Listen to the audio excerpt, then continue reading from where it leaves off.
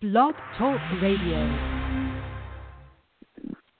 Hello and welcome to tonight's edition of Students for a Better Future Radio. I'm your host, Doreen Finkel-LaGuardia, and we are live.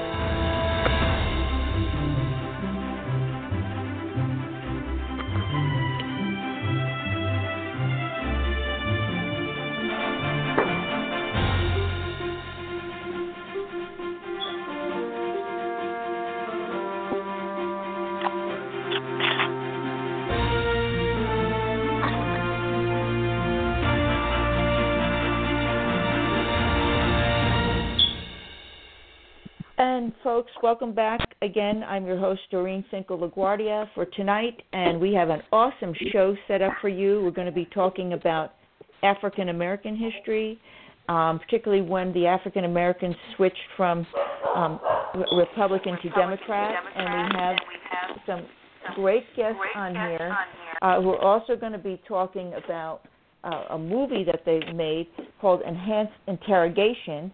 And before we bring our guests on, I do want to mention the show is sponsored by the 501c3 nonprofit, studentsforabetterfuture.com. If you can go to their website and kindly make a contribution, that would be awesome. Again, that's studentsforabetterfuture.com.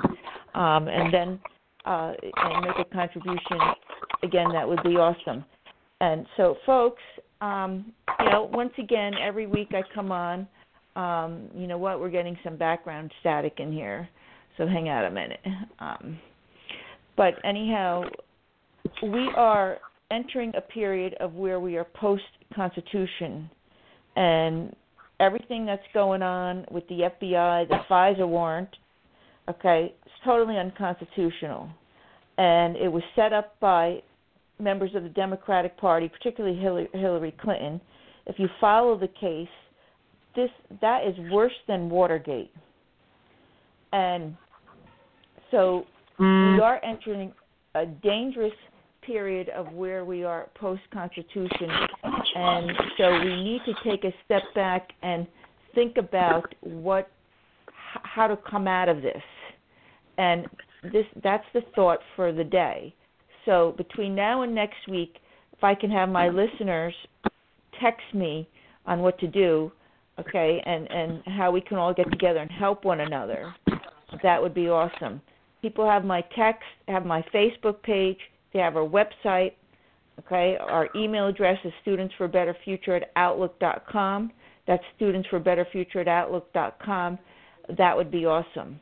And now to tonight's topic or topics, if we might say.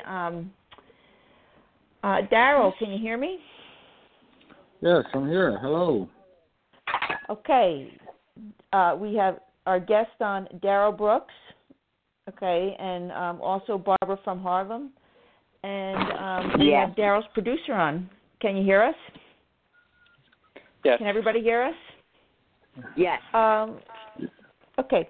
So I want Daryl to talk for a minute because he is actually involved in a project in which he's making a movie called Enhanced Interrogation. And he can tell us all about it. Go ahead, Daryl. Well, myself and I'm one of the co-writers, and Steve Martino, we both co-write and producing this awesome short film called Enhanced Interrogation. I remember I was in my room one day and at my house, and I said, wow, I'm really interested in the idea of making a movie. And so I sat down and started doing some writing and talking to myself, well, who can I do this interesting movie with? I need also a good writer, also a good co-writer. And I remember I had Steve on my show when I did a TV show and on a fire show. So I gave Steve a call.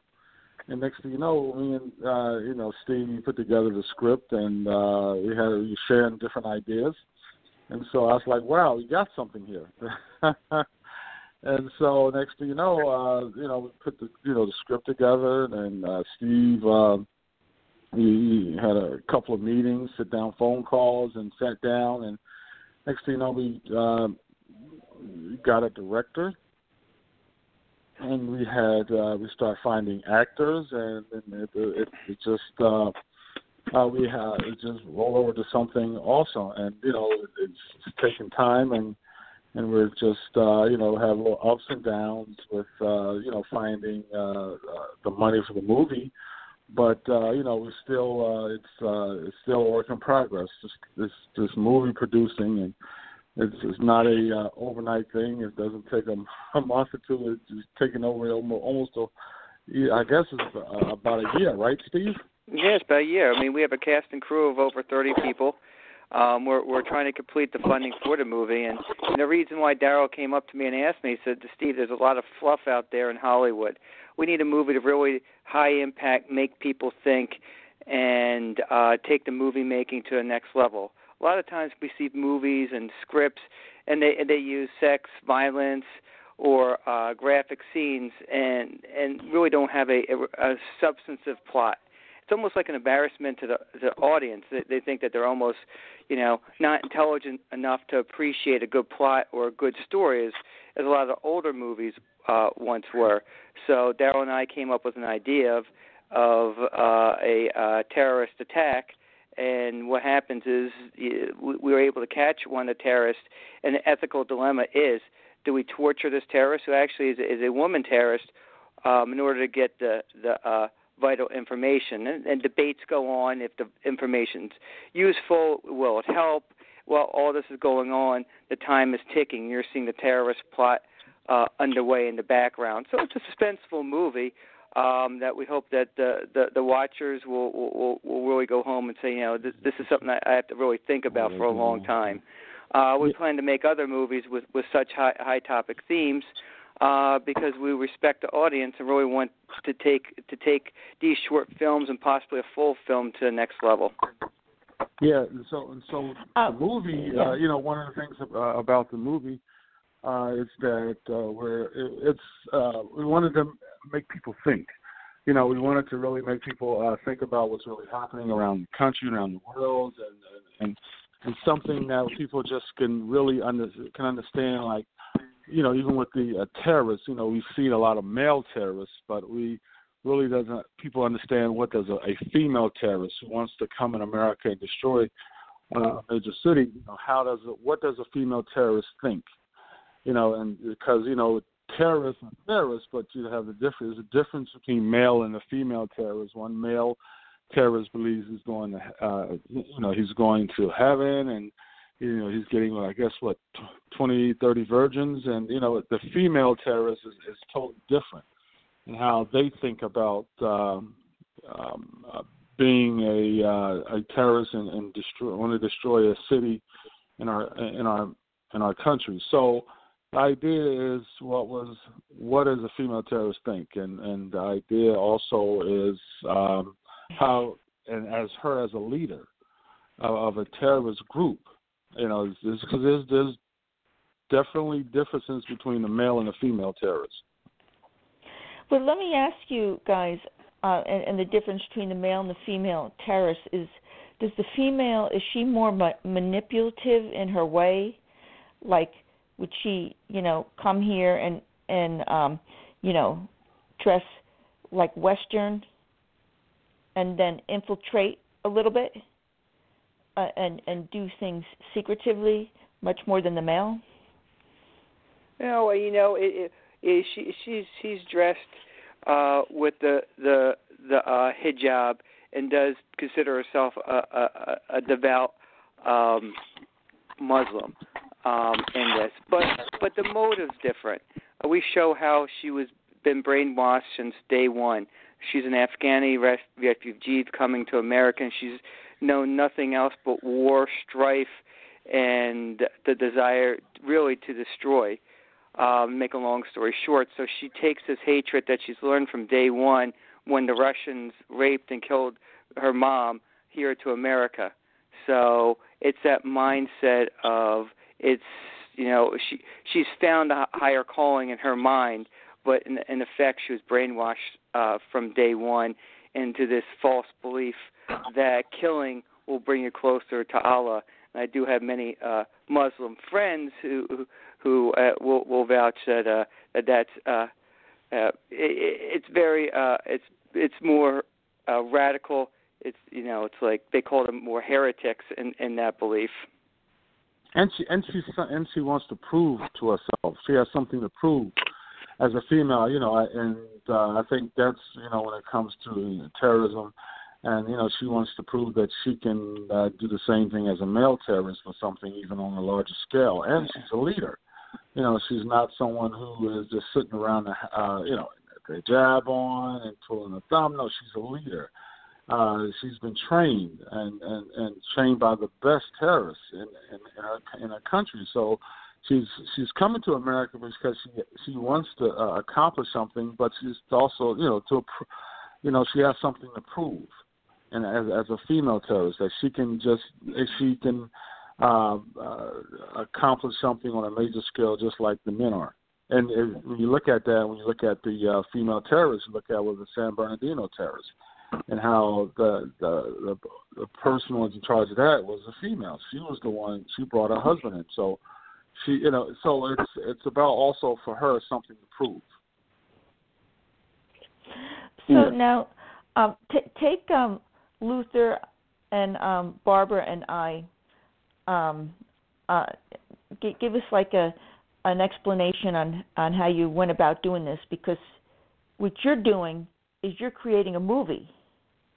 So what's the first step somebody needs to do when you do that? Well, I think Daryl had the first step, come up with a really good idea. Take something. I give Daryl the completely that credit. When he called me up, he said, I have something really crazy to tell you. I want to make a movie on terrorism, and not just terrorism, but what makes a terrorist tick, and really, what would you do if you caught a terrorist? Would you torture them? The next step is really just take it one level further. You have to research the topic. You have to go in, read FBI files. You have to read case reports. You have to read new, first-hand testimonies from not only the terrorists but interrogators. I delved into FBI files, and so that's step number 2. Then you have to actually create a story. Number 3, and that took a lot of Daryl and I worked on that for a long time, and then number 4, we had to get a director, we had to hire a cast, hire a crew, and the most entertaining thing was when reading the script, they're making corrections and adding to it, because these are trained professionals. And they said, Steve and Daryl, I as a character, I feel as if I would do this or say that under these circumstances. So, that was another step we took to redo the script. We're just in the process of we're ready to shoot, and then really try to get out there to the public. Yeah, and one of the things. Yeah, one of the things for me is I watched a lot of frontline PBS on terrorism. Especially we had to look at YouTube, and have you would have these terrorists talk, former terrorists or interrogators talk about how would they interrogate the Islamic terrorists. So it was a lot for me. A lot of frontline PBS, a lot of YouTube and investigation on what would they do to a terrorist and interrogator, certain things that they had to do. So it was one of those. For me, it was a lot of YouTube and looking at documents and frontline PBS. And also there was other terrorist movies that were out anyway on torture. One was Siege with Denzel Washington, and the other one was what was the guy named Steve? The tall warhead guy, African American guy. That was one of the other terrorist movies that I would. Oh yeah, I remember you mentioned. I forget what it's called. Yeah. So there were, and the difference between those two movies, it was more so that the FBI and the CIA would do all they made the decision to torture, and about our movie, it's more so the upper level government making the decision. You got that right, Daryl. Huh? Daryl, so I know. So Daryl, from beginning to end, from coming up with the idea to the production to writing the script and whatever and getting the actors and then completing the project, how long does something like this take? Well, I think with me and Steve, it was pretty quick. I mean, the script was basically done in 3 weeks, Steve. I think 3 or 4 weeks. Yeah, we hashed it over. Writing it was a quick part, but then rehashing and redoing it before we actually brought it out to the actors and directors, that took us a good another month or two. Yeah, and then we had a casting call. We had people come together for the who were interested in being in the cell. I mean, and so I guess for us it might have been at least 3 months, 2 to 3 months, and then and then we got one of the hardest part is that we had someone who wanted to back the film, and he wound up backing out unexpectedly and basically wasn't honest, lying to us about how much money he had and coming to sit down. We went to sit down with him at a couple of meetings and it turned out disastrous. The final meeting where we went to pick up the check, it's actually an amusing story. We're sitting in his office, and he's like, "I'm going to go out to my car to get the check." I mean, you can't write anything like this. We're waiting in his office. All of a sudden, Daryl points outside. He goes, "Steve, he just drove off." So he drove off. He drove off and left us in his office, and he never came back. And so my thing was, okay, this guy his name was Ahmed, an Arab guy, and so we wanted to first my thinking, okay, let's just trash the hotel office and run out. Yeah.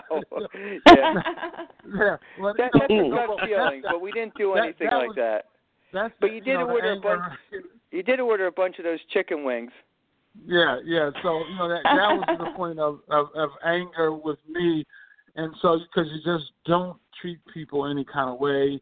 If you say you're going to do it, say you're going to do it. Don't sit there and lie to individuals. So it just put a whole downer on the movie and what we were trying to do. So we had to go back to the drawing board and start put together the GoFundMe, and it really didn't go well because we probably raised like $410. And so one of the things that we've always been meeting each other, talking about getting some things together. Now we're putting together a trailer. We're going down to the CPAC convention to talk to some conservatives. Some of the wealthy conservative people are the politicians and people down there who are top dogs in the CPAC and the Conservative Party. So we're going down to CPAC in a couple of weeks to network about the movie. Mhm. Mhm. And that's going to be exciting, because I've been to a CPAC convention, and all the heavyweights will be at CPAC on that week. I have Barbara here on the line because she just recently wrote a book. Yes. Hello, Barbara. And hello. Yes. She actually grew up in a Democratic household and whatnot, and and go ahead, Barbara. You want to tell your story? Well, I mean, like most blacks, when you're black, it equals register as a Democrat, even though you don't understand some of the terms, and you don't understand who you're voting for, why you're voting. You're just told what to do when you become of age to vote. And that's been, I think, a bad downfall in the black community because we see what we've been getting for the last decades. In other words, most of the inner city places, urban areas, are run by Democrats who promise this, promise that, and promise this. And they constantly they get reelected, but their districts are very poor, very violent for the most part, and I don't think that there are many exceptions to that. So my book, which is entitled Escaping the Racism of Low Expectations, I think it's needed. In other words, low expectations seems to be a theme in the urban community because That's what we've been programmed to believe. Low expectations is the way that we should see our lives and our existence. And this book counteracts and contradicts that ideology that's floating around in urban areas. But you broke out of that. What was that?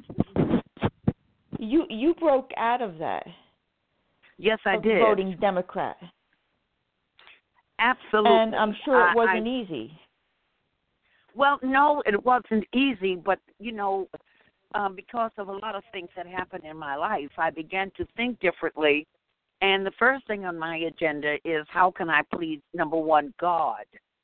And how can I be good for my country? And then how can I live with a clear and honest conscience? So my God, my country, and my conscience are my guides.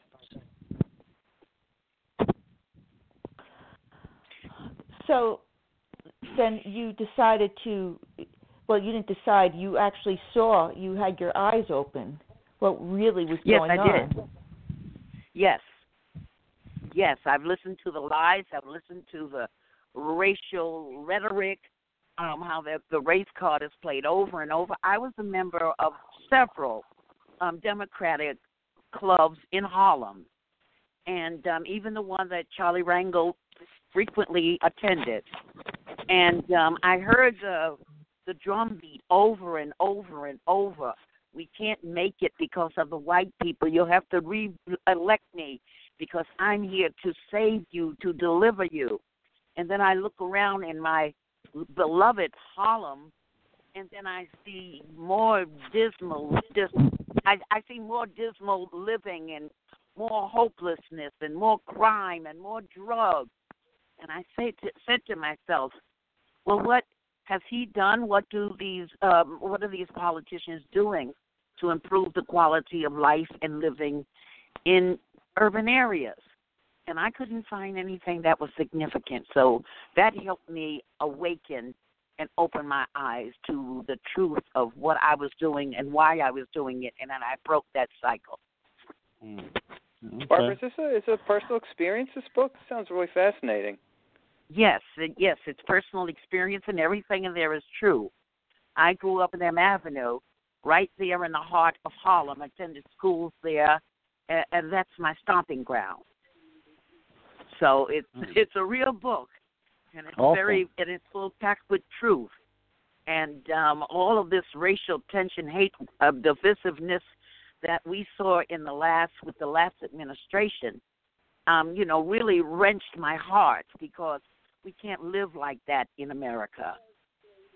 America has come a long way, and for people to keep stirring up the racial tension, racial hatred, it really disturbs me. And in my book, I have real live stories. I have been a victim of racism, but yet and still it doesn't make me a racist. Yes. Yes. So this leads me to my next question, and we're going to switch topics just a little bit. The African Americans were Republican during the Civil War. Yes, that's correct. And it was the Democratic Party that had the group called the KKK. That is correct. The KKK originated out of that party. That's so correct. At what point turned Democrat? And whoever wants to answer that one. Go ahead, Darryl. Well, I think history shows that I guess during the when Roosevelt got in office, the New Deal, and a lot of African Americans, third African Americans, turned into Democrats, and because of Roosevelt, and because that was during the time of the Depression, and of course, if history shows if white America is suffering from depression, it's going to be worse, in the African American community. And so I think that Roosevelt and his message of a New Deal, it's basically, a lot of African Americans, when I hear and did research on this, that they were excited about, Roosevelt, and then also after Roosevelt, then here comes John F. Kennedy. And one of the things with John F. Kennedy, he was a young guy, fresh face, and also he got it even in the South when Martin Luther King was and the Civil Rights Movement was happening. In the Freedom Riders in the '60s, when Martin Luther King went to jail and it was in Georgia under Democratic governor, the story was that John F. Kennedy called the governor, and the governor got Martin Luther King out of prison. And what happened was when Nixon was running for president, Nixon was told to give the governor of Georgia a call to help out Martin Luther King, but Nixon refused. And so when John F. Kennedy called and got Martin Luther King out of prison, Martin Luther King's father, Daddy King, went all around the South and said, I'm going to support John F. Kennedy. And what was truth was always told was that Daddy King did not support John F. Kennedy because he was a Catholic, and that was something that back then Daddy King was that's called Daddy King was that he was not supporting John F. Kennedy because he was a Catholic and he was supporting Nixon. So what happened was, Kennedy got his son out of jail and said, well, Daddy King said, listen, I got a pocket full of money and I'm going all around the South and tell everybody to vote for John F. Kennedy.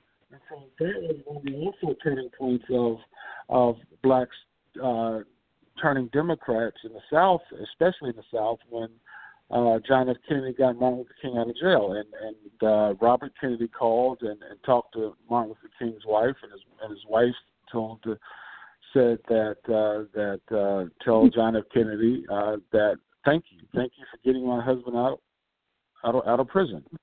So that was one of the, during the Depression was one era, and then also when John F. Kennedy was running for president, and John F. Kennedy helped Martin Luther King get out of prison in the South.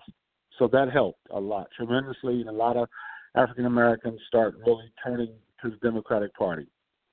And then you had the whole Goldwater situation. So people, definitely African Americans in that era definitely wasn't supporting Goldwater for president. But the issue, so the issue then I have is it seems to be that the African American community has almost been a slave to the program. Yes. That are offered by the Democrats. Absolutely, you're absolutely correct. It was almost like what I'm saying is that the handouts that are given by this party. Absolutely. It's almost like they were duped in some way. Very much so. And they were Daryl first and Bart. Oh, okay. They just definitely do, but you got to understand that's the whole Democratic Party. That's what they're about, especially poor people, giving away things, giving away free things, and not just in the African American community, but in the white poor areas too. And so once you start giving away, his welfare, once you start giving away, having all these social programs that keep people on welfare, keep people not getting jobs. And it's a generational thing. And so if you look at an African American community in the poor areas, definitely when you see 50%, 60% dropout rate, you see kids graduating from high schools with the 4th and 5th grade reading level, and they can't compete. And now you're starting to you see that happening, and what type of jobs they're going to have, what type of jobs you graduate from high school. Are you able to work as a Walmart, McDonald's, or working at Amazon making $13 an hour, as it's called the service workers generation? Because a lot of these young kids, they cannot compete because of the educational level, the violence, and even with the Bill Clinton. Well, why do you love Bill Clinton so much? Oh my God, Bill Clinton is the greatest president ever. When I tell people that, well, under Bill Clinton, the '94 crime bill. More blacks went to jail than any period in history under Bill Clinton. And so, that was one of the reasons why a lot of African American blacks people did not vote for Hillary Clinton, because they could, with her husband and how she called African American super predators, African American men super predators. So a lot of people who they do remember that. They do remember the '94 crime bill and how that sent a lot of African Americans to jail and destroyed a generational families under Bill Clinton. And there were certain middle class African Americans still love Bill Clinton, but but a lot of people forget about what the Clintons did in the '90s under like the crime bill that sent more African Americans to jail in any period in history. Over 1 million African Americans went to jail for small crimes, small drugs. Because they're not realizing that the Clintons are thugs. Yeah, absolutely. And the media doesn't report on it either. And Barbara, I know you want to get in. The black Democrats supported it. But the thing about it is that in the black community, we have a decrease in the number of intact families. Presently, we have, and for the last couple of years, we have over 70% according to the Heritage Foundation, we have about 71 to 72% of black children being born to single-headed households, which puts those children at a disadvantage because you don't have that intact family. You don't have that mother and father checking on the welfare and the well-being of their child. You don't have the parent going to the PTA meetings to check on what my child is being taught. And all of that has disappeared practically in the black community. So a lot of it, I believe, has to do with the breakdown of the black family. And it's very easy to train people to think the way you want them to think when they don't have that solid foundation or that family support and people directing them to live, to be able to seek and pursue their own happiness, to complete their education. If the parents were involved in the urban communities and some of these teachers who are unfit to be teaching, the parents, if they would rise up, they could make a difference. But when you have broken families, you don't even get that involvement. I know because even in Harlem, I used to attend Parent-Teachers Association meetings just to see how many parents would show up and be concerned about their children. It was very, very few. So, and then when we depend upon other people to provide us with happiness and provide us with affordable housing and things like that, we become, dependent upon these people. My grandmother was born in 1898. I never heard her talk about racism. I never heard her talk about what she wasn't able to do. She started a business. She was a hairdresser and made a very good living doing that. My grandfather never worked for anyone. My father never worked for anyone. So the opportunities are there, but we're not encouraging our children to seek their own happiness. We have given them that attitude of entitlement. And that's why the Democrats are able to control them, because they'll tell them a free phone. Nothing is free. When I'm shopping in the urban communities and they say, "Here, you can get a free phone," I said, "Don't the taxpayers pay for it?" And then, they leave me alone, because nothing is free in life. I mean, maybe the air. But, you pay. And we have paid a price in the black community. We have paid the price of owing non-effective politicians a vote, because they promised that they would get us affordable housing, and they remind you that they did this for you, and you owe them. You have to keep them in office. All we have to do is look around at the urban areas and see how devastating life is, and see how wonderful these people are living and how rich they are.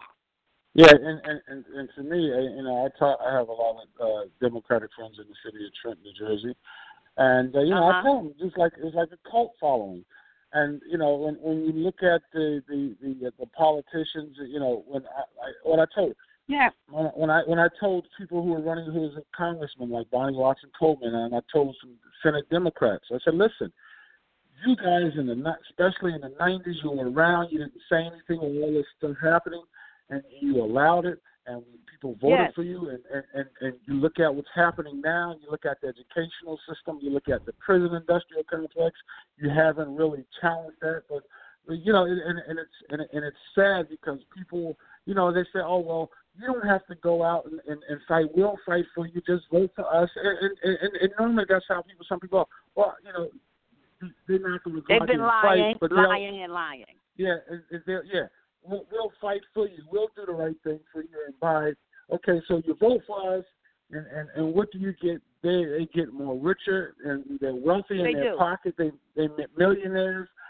You know, you go into Congress making $100,000 or $200,000 a year, and then by the end of your career, you're worth $5 to $10 million. You got wealth, you got rich off and so we're looking at a corrupt society, a corrupt government, inherently corrupt, and people that are, you know, and my hero, Dr. King, always talked about doing what's morally right for the people.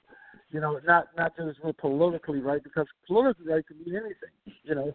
And so when Obama said, you know, he started supporting gay marriage, you know, and a lot of African Americans said, wait, hold on for a second. Daryl, one moment. He didn't start. He supported gay unions when he was a senator back in wherever he came from. Yes. That didn't start. That was back in 2007 because I looked at his senatorial record. And he supported same-sex unions then. Mm-hmm. Yes, he voted for that. And what as president, you know, I remember it had to be God that woke me up, and I woke up and saw a documentary on PBS with this young lady, African American lady girl. She was they were trying to get gay and lesbian people to get married in Maryland, and so she walked up to this young lady and said that, would you sign our petition to support gay marriage? The lady said no. African American lady said no, right? And then the girl said, well, Obama says it's okay. And then the lady turned around, looked at the young lady lesbian, and said, well, Obama's not my God, and I will never support that. And then the lesbian girl was like, she looked at her, and she didn't quite understand why would that woman say Obama's not my God? She didn't. In her mind, you know, she had Obama is the president, he's the leader, and he supports this. But when the woman said Obama's not my God, she couldn't understand that in her head because she never was told that there's a higher power than the president. There's a God it's running things. And, go ahead, Steve. Well, Daryl, that's what's sad also. Because liberalism has invaded a lot of our churches in the black communities. Mm-hmm. They have invaded it. They have taken it over. I mean, I've been a member of a few churches in Harlem, and I mean, some of the things that I heard were absolutely outrageous. As a matter of fact, one of the pastors even marched with Dr. King, and I've heard him say that black people should vote for black people because white people vote for white people. I've heard him say all sorts of things like that. That was when Jesse Jackson was running, I believe. But, you know, the black church used to be the pillow of the black community and help black families stay together and teach morals and virtue and ethics and all of that. And now you don't see any of that. I don't see too much. I see a little bit of it, but not much. Well, you know, Barbara, so we have a lot of problems in the black community.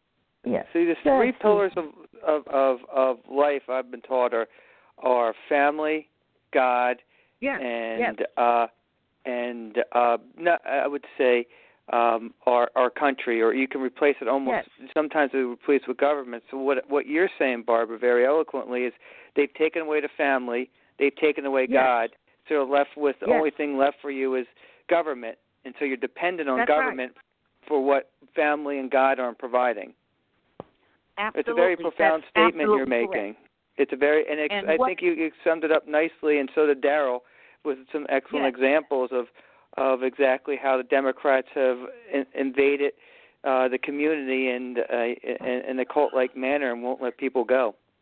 And the thing about it, the thing about it is that even with people who go to me, and I have a chapter in my book is called Clergy Chatter. Even people who go to church on a regular basis couldn't see how wrong it was to vote for a candidate that believed in same-sex marriage and believed in aborting babies. And they go to church every Sunday. And they're the first ones to say hallelujah, amen, and praise the Lord. But yet and still, I talked to one pastor. I talked to a few of them, but one in particular with one election. He couldn't give me a reason why. He couldn't tell his congregation that you should vote for godly principles. And this has been going on and on and on and on. Even the church-going people vote for candidates who say kill the babies, and marriage as defined by man is better than how God defined it. Yeah, and what you're seeing now is a generational change of both younger generation of black and white kids in general who don't believe in God, who are going to college, get taught by these liberal universities, and it's okay, you're not going to believe in God. You can be, it's okay for two men to get married, two women to get married. It's okay for a man to dress up like a woman and go into a woman's bathroom. It's okay. And the politicians say because we now the politicians are now are the moral leaders, and not the preachers used to be the moral leaders. The politicians now are the moral leaders, and whatever the politicians say, it goes. And we have a serious. We have a serious dilemma when we have young people, whether they're black or white or Hispanic, and they believe there's no God. The politicians are the gods. The politicians tells you how you should think, what you should believe in, and this is a society. We go into a society that's gone totally mad. Which everything is on. What's even in the media on that. Whatever the newspapers say. What CNN says, MSNBC says, whatever Hollywood says, it's okay. If Hollywood says it's okay to hug and kiss each other and do and do all the most craziest things, it's okay because it's on cable television. It's okay because it's on Netflix. It's okay. It's okay. Go ahead and do it. And you're numb to it.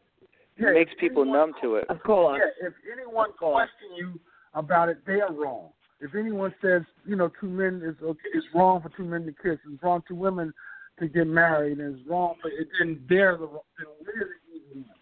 And so we're worshiping the God of sex and violence. I mean, evidently, we see it because they tell you that those things sell. Right. And with the breakdown of the family, you don't have that head of the house, what that should supposed to be godly man, guiding, directing, teaching, leading, and providing an example for these children. Mm-hmm. Black people were told that you don't need a man, and et cetera, though we'll take care of you with welfare, and boy, that just went to too many heads, and you have women having multiple partners that they're having children by. Children don't have identity.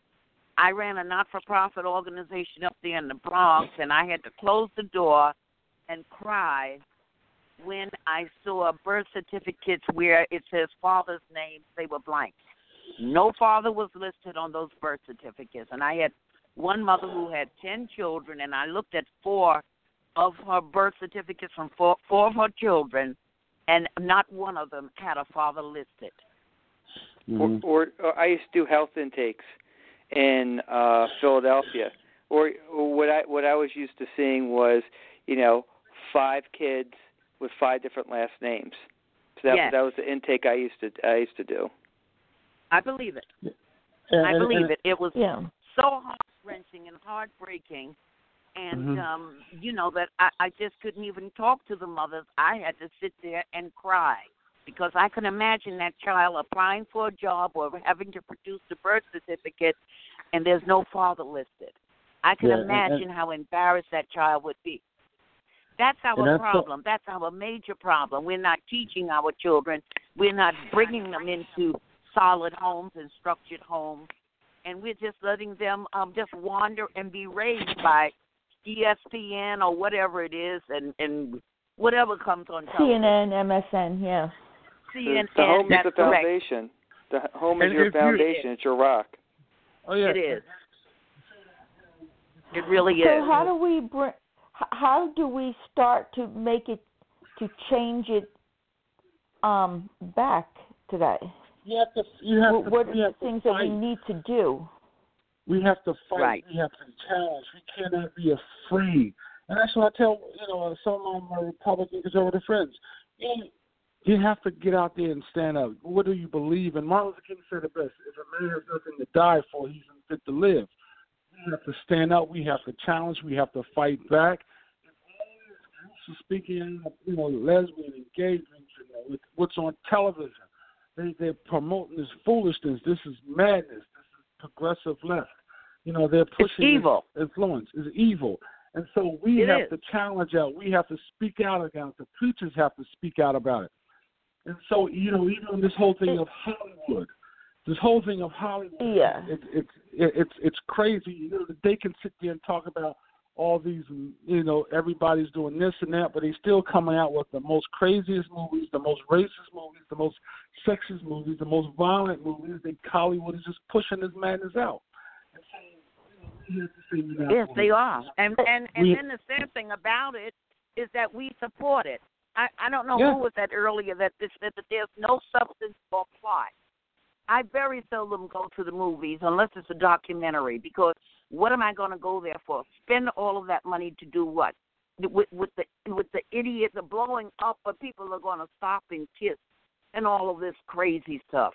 But we support this stuff. We give them our money.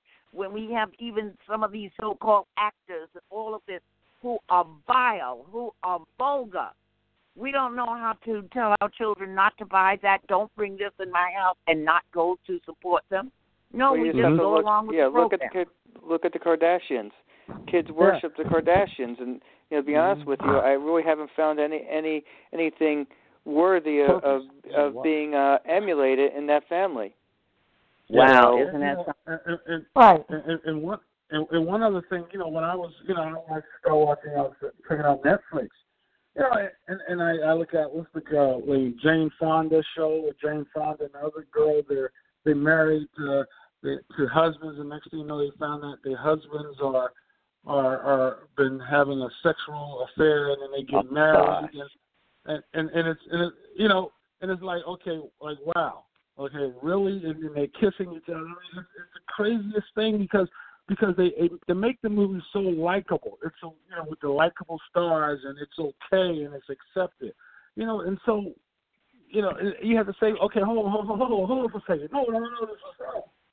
Okay, it may be a good, but it's good, great stars, and it's wrong, and so the idea is that when kids see adults, we can understand, okay, we're a certain age, a generation, no, it's wrong, I don't want to see it, it's wrong, I'll turn it off. But when you have young kids watching that, and we have a younger generation who's been watching cable since they were 3 years old, they're now 19, 20, 21, 22.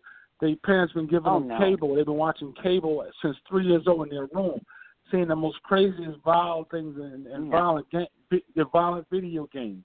And even in the black community, these violent video games and killing, each other and raping and shooting up. And then in the suburbs, white community, kids watching these military games, video games where they're killing, so Grand Theft Auto, as you want to call it, in the much inner worse city. than that, Daryl. Yeah, so we have, and their parents saying, well, the pornography in there too. Yeah, I don't want little, I want little Johnny to sit home and be quiet. I don't want him to get upset, so I want to do my thing, and I'll give little Johnny a military video game, and that'll keep him quiet. So when little Johnny gets 17 years old, 16, he goes out and get a machine gun and go shoot up a school. Well, what did he have? What was in his home? Well, and then you look, it goes back to the home. It goes back to the home. And you then know, when my children were young, they couldn't go to the movies unless I went with them to make sure that it was decent. And if it wasn't decent, we walked out. And I watched what they watched on television. They were not allowed to watch television without me supervising them.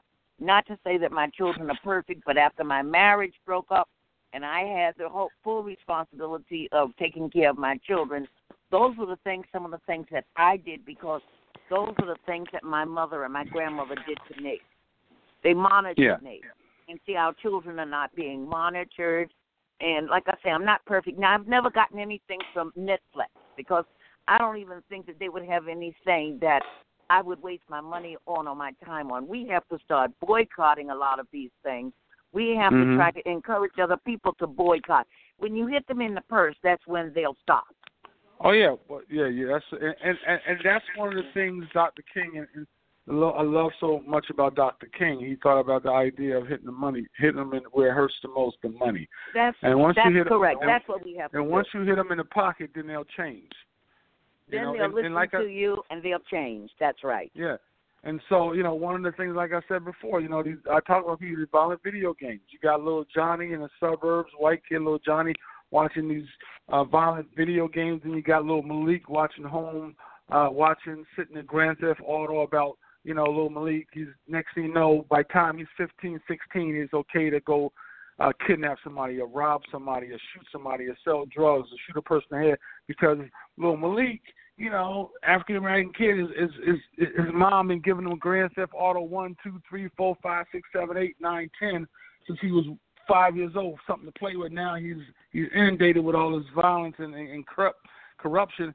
So he just goes out there and commit more crimes because his mom said it's okay, because the mom giving him the video games, because the mom want to go out and want to have fun, want to party, and want to keep him in his room and keep him occupied when she goes out and do her thing. Of course. And that so goes we back, have this. So we back have to this problem. The family. Yeah. So we Absolutely. have this problem. And then the families aren't teaching the values that made this country great.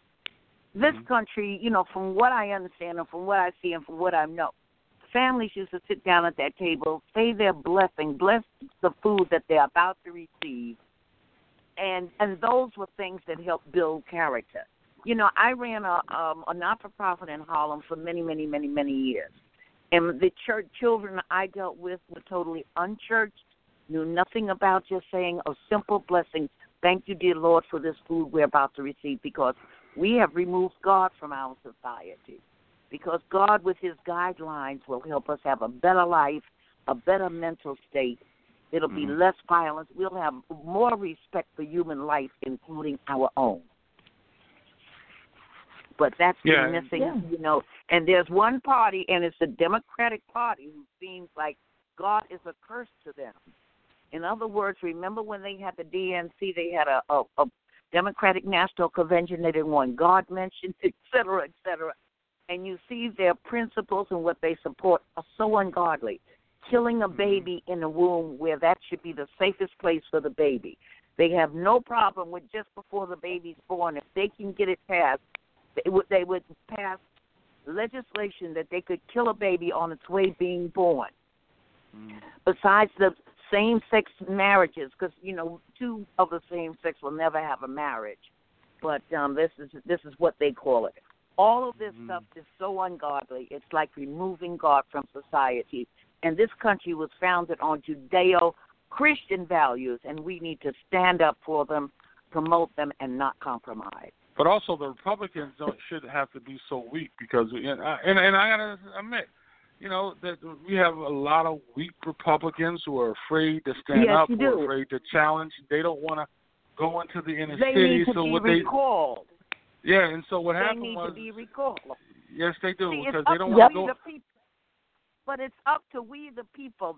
Like George Washington said, the power of the Constitution will always rest with people. The people have to be re-educated, re-informed, and all of that. And we have to recall these people. These people don't deserve to be in these positions of power. Whether they're Republicans, whether they're Democrats, I don't care. We have to fight for our country. It's not based on whether they're Republicans. Get rid of them. Yes, you're right. Yes, you're right, because and also these Republicans and Democrats, they sit there and make deals with each other. Well, we'll let you have your little area, the Democratic Party. We won't challenge you. We won't go over there and challenge you. We'll just stay in our little Republican area and keep things going while you stick with your your Democratic area. So, Well, that's why they. Yeah. Yes. Well, that's why they hate Trump so much, because he's not a politician. Mm-hmm. And they can't bribe him with money because he's a billionaire. That's why there's such intense hatred. Mm-hmm. Because they don't know how to get to him.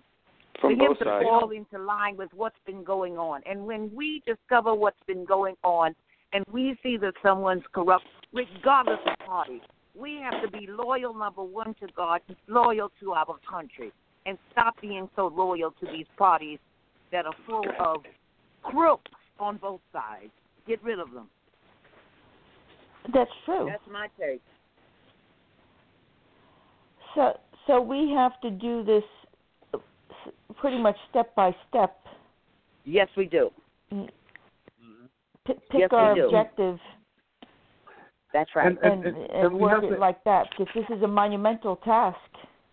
And we have to educate the young people, because, when you go to these colleges, you sit down with young people, and you ask them, well, what do you believe in? Do you understand? Do you know who's your congressman? Do you know who's your senator? They can't tell you anything. Just the idea is that if the young people, if their minds, if they have the media controlling their minds, and all they watch is some crazy stuff on television and movies, and they watch Facebook, and they watching YouTube, and they could be controlled with the violence and everything else, the madness. We're going to have a serious problem, and we have a serious problem now. But we're going to have a serious problem in about 10 to 15 years, when you have another generation who also grew up on Facebook, grew up on YouTube, who never watched any type of political or social talk shows, who never even stepped foot in the church, who don't believe in God, whether you're black or white, in suburb or in the city. We have a generation who just have not even thought of the concept of God. I know. And so, when I talked to this young kid, I said, if someone ever happened to me, if I got shot, me and my boys were talking, somebody got shot or something, get stabbed, we get hurt, or we get in a situation, we're calling on the Almighty, we're calling on the Lord, Jesus Christ, we're calling on them. These kids, if they go through any situation where they get shot or something serious happens to them, their body cells, they have to make a decision. They don't have anything. They don't have no God to call on. No, they don't. They don't. And so this is that generation, whether you're in a city or a suburb, whether you're black or white, you have these young kids, they don't know God, and so the idea of who they calling on, they have nothing of that higher and that's power. The family's responsibility. Yep. The family is failing our future generation. That's it. Mm-hmm. It's their responsibility. Yep. We shouldn't depend on government to tell our children about God. You should have a mother and a father praying with that child. And if you don't have a father, at least let the mother do it. Somebody has to be praying for these children and guiding them the right way. You're They're right raising about themselves. And Daryl, Barbara, and Steve, I want to mention that unfortunately we're running out of time. And Daryl, do you have the website where people can go and donate? Go ahead, tell us. It's the GoFundMe, right? Well, there's two ways you can do it. You can go to our GoFundMe page and just go in GoFundMe, type in Enhanced Interrogation, or you can type in Block, BLOCH, and then Wall, WALL Productions. So it's Block Wall Productions at gmail.com. Blackwall. It's BLOCH. Daryl, if you can Facebook me that information, I'll put it out on the site. The latter part. Okay. Matter of fact, I'll send that to you right now, because you can just go GoFundMe / Enhanced Interrogation. But I will. We have a Facebook page too. You can Enhanced Interrogation. Facebook page that people can go on and like it too. And so I will send that to you. Matter of fact, I will send that to you right now. And so, and can I awesome. just say real quick Yes, that go ahead, Barbara. my book is on pre-order at Barnes & Noble and Simon & Schuster. It can be pre-ordered. Escaping the Racism of Low Expectation by Barbara from Harlem. Awesome. Okay, thank you. Okay, and guys, I'd like to thank you guys for coming on, and I will certainly have you back because this was an awesome conversation. Thank you, darling. And God bless you. Yep, and folks, we are out. Bless all of you. Mm-hmm. Stay tuned till next week when we will be talking about being post-constitutional. Again, that's next week at Wednesday at 9 p.m., and we'll see you then. Thank you. I just sent it to you.